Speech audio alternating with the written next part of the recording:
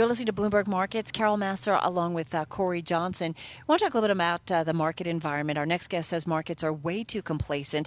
Scott Meinert is back with us, Chief Investment Officer at Guggenheim Partners, based normally in Santa Monica, California, but back in our Bloomberg 1130 studio in New York City. Scott, nice to have you back with us. Talk to us a little bit about this complacency. You know, we all talk about the VIX, and everybody seems kind of lulled by the markets or immune to any of the possible or potential for volatility. What do you make of the complacency that's out there? Well, you know, Carol, this is a very unprecedented time that we're living in. You know, when you consider not only the unorthodox monetary policy around the world with QE coming out of both Japan and Europe that's propping up asset prices, but then layer into it the political uncertainty around the world, you know, especially North Korea and the Middle East.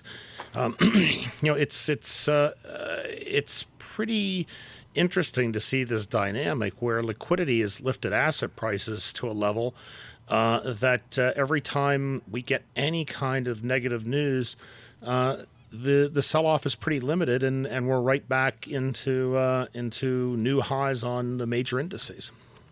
It is an interesting time here, and I wonder, you know, what you make of this sort of low vol creep up.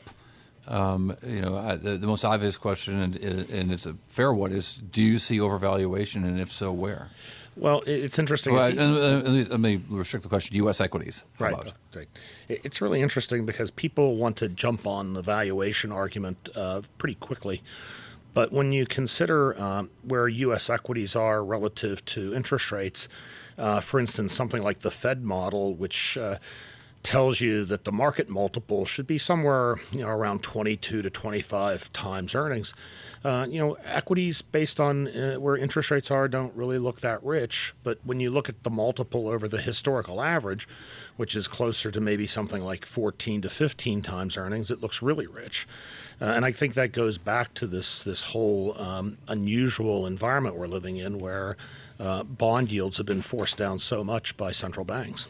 It is an unusual environment, Scott. Do you feel like things are being measured accurately, whether it's inflation, the role of technology in terms of how we can do things faster, more easily? I mean, I don't know. Do you feel like things are being measured accurately? Well, you know, it's interesting, Carol, because you know, we were going through such a fundamental shift in the way the world works.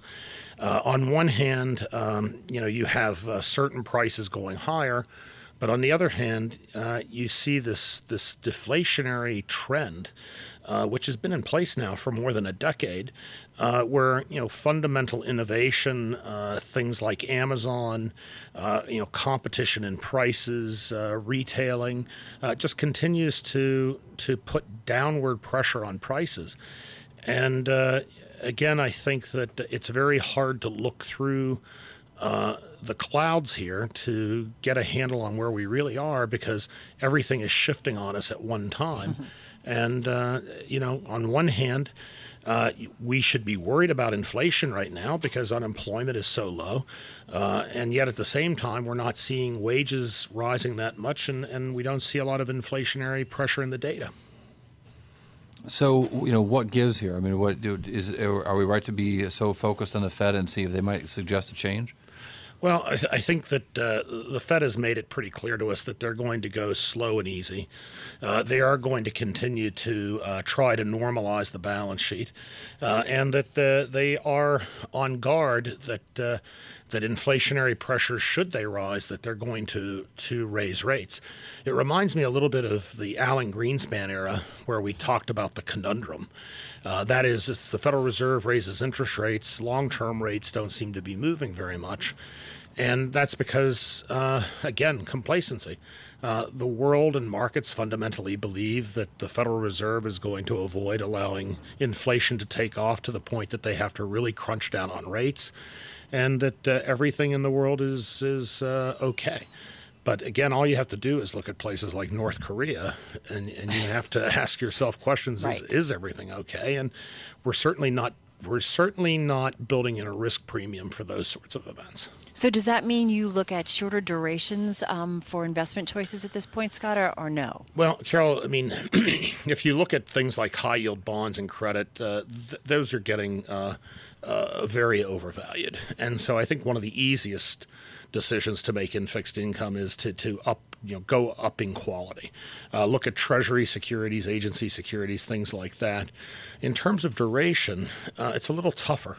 At this stage of the game, if where interest rates are at the long end of the yield curve, if we were to get some sort of shock in the world, like a military incident with North Korea, we could suddenly see rates come plunging down and the Federal Reserve going on hold.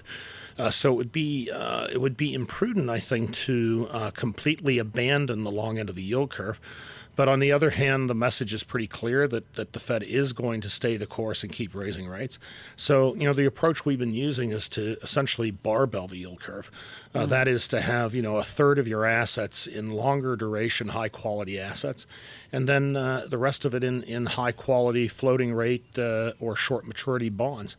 But one of the mistakes I think a lot of fixed income investors are making right now is they think that the safe place to go is, sort of bonds that are between 2 and 5 years in maturity.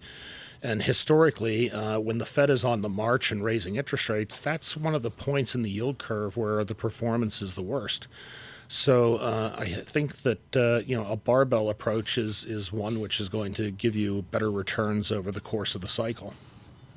And the cycle, just about 15 seconds left. Do you think the cycle continues to sort of continue to grind ahead here then? I think so. I mean, our work shows that we probably are about 2 to 2.5 years out from the next recession. If the Fed stays the course with its increase in interest rates, by the time we get to late 2019, they will have short-term rates high enough that it will start meaningfully impacting cash flows in corporate America, and that's probably the event that leads to a recession. Interesting stuff. We'll certainly want to keep an eye out for that risk, because it does seem like it's the kind of thing that could happen here. Great stuff, as always, from Guggenheim, Scott Minrad.